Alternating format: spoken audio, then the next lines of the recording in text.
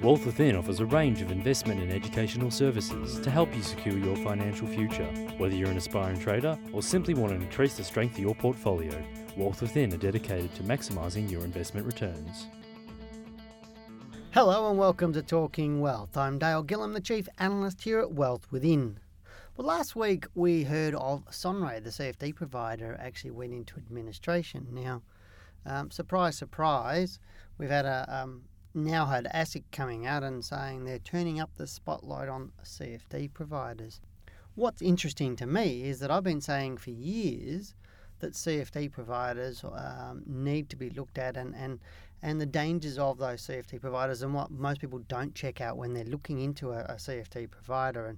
And it happened last week that Sonray or Sonray Capital Markets actually went into administration. Now, I actually know Sonray, and I know Russell Johnson, the head of Sonray Capital Markets, and I had only had lunch with him only last year, and they were around many years ago, and I think it's probably about 5-6 years ago that I actually first met Russell when they first set up as a CFD provider, and they were wanting our business and obviously wanting us to recommend our education students to them.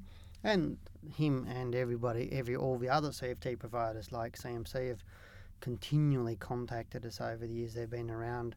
Obviously, Macquarie Bank is another one that we've talked to, IG Markets, GFC, the whole plethora of these different people. But what I find interesting is that now something's happened and one of these CFD providers has actually gone into administration.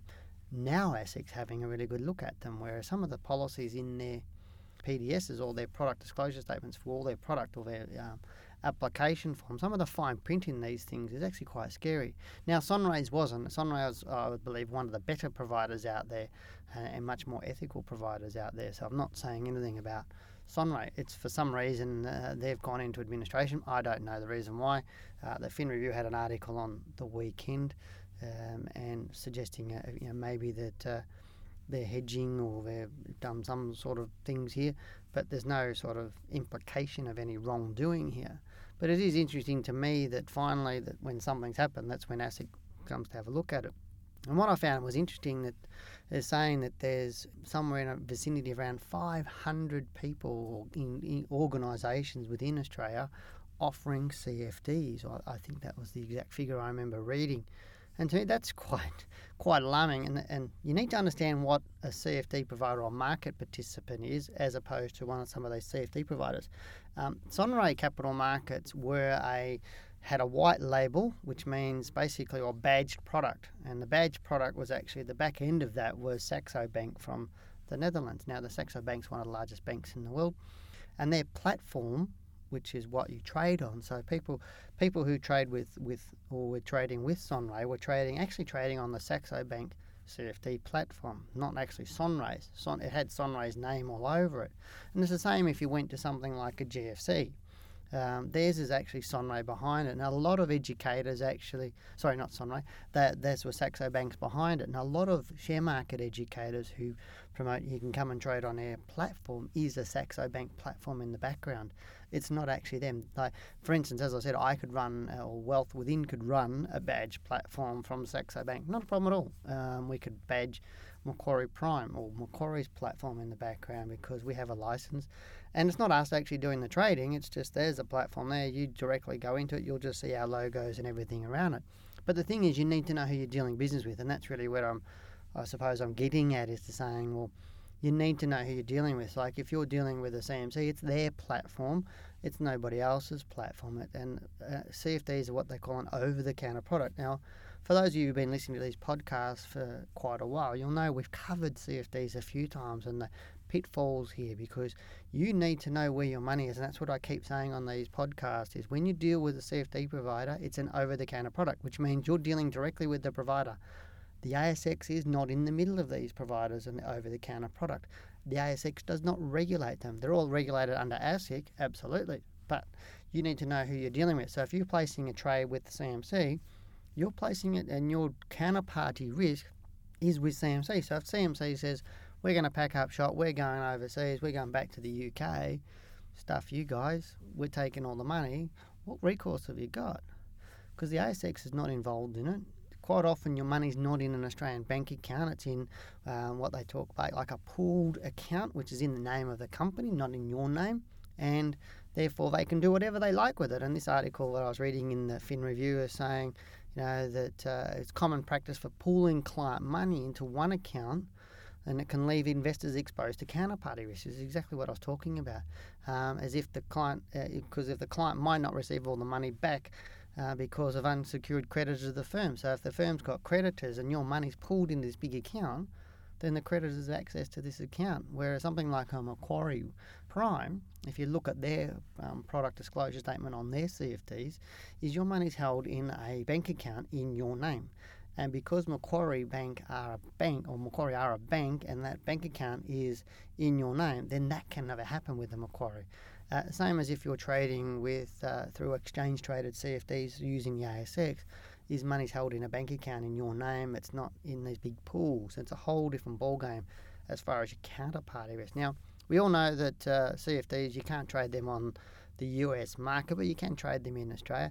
What I don't want to see is ASIC bounding in and saying, we're going to shut down CFDs, because ASIC have been, if you look on ASIC's website, they've put out many, many, many times that they believe CFDs are like gambling, and I think that's the biggest load of BS I've ever heard.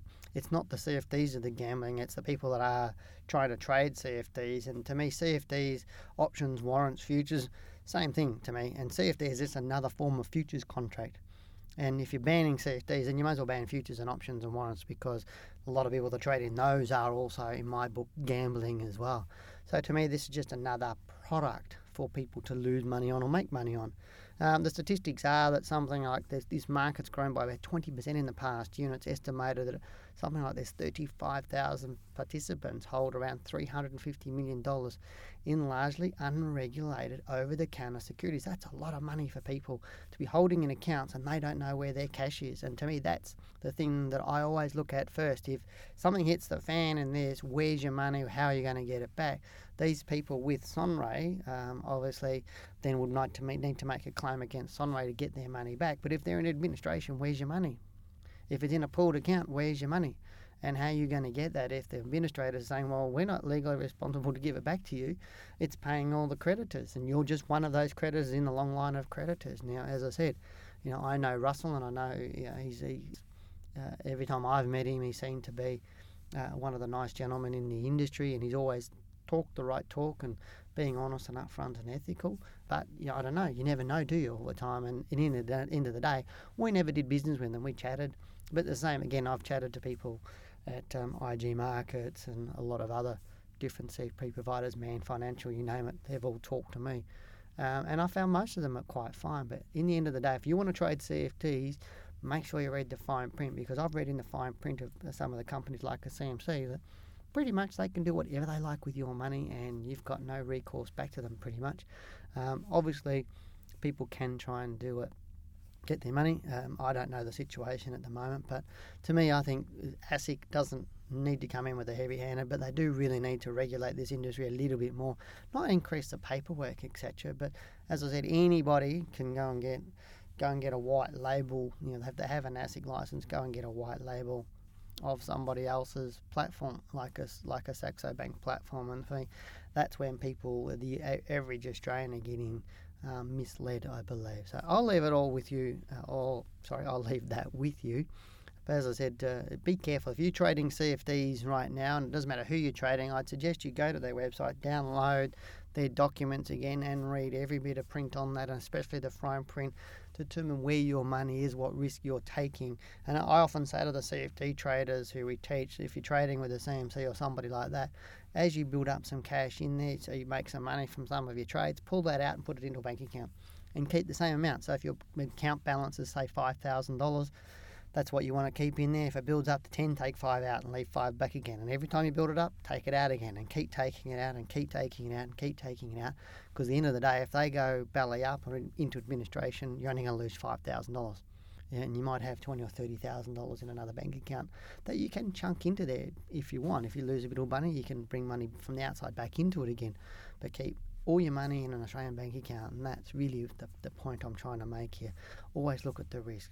As I said, I'll leave that with you today. Hopefully the my thoughts have been helpful to you. I look forward to chatting with you next time. You've been listening to Talking Wealth, and I'm Dale Gillham, the Chief Analyst here at Wealth Within. Take care. Talking Wealth was brought to you by Wealth Within. To learn how you too can maximise your investment returns, call 1300 ShareTrade.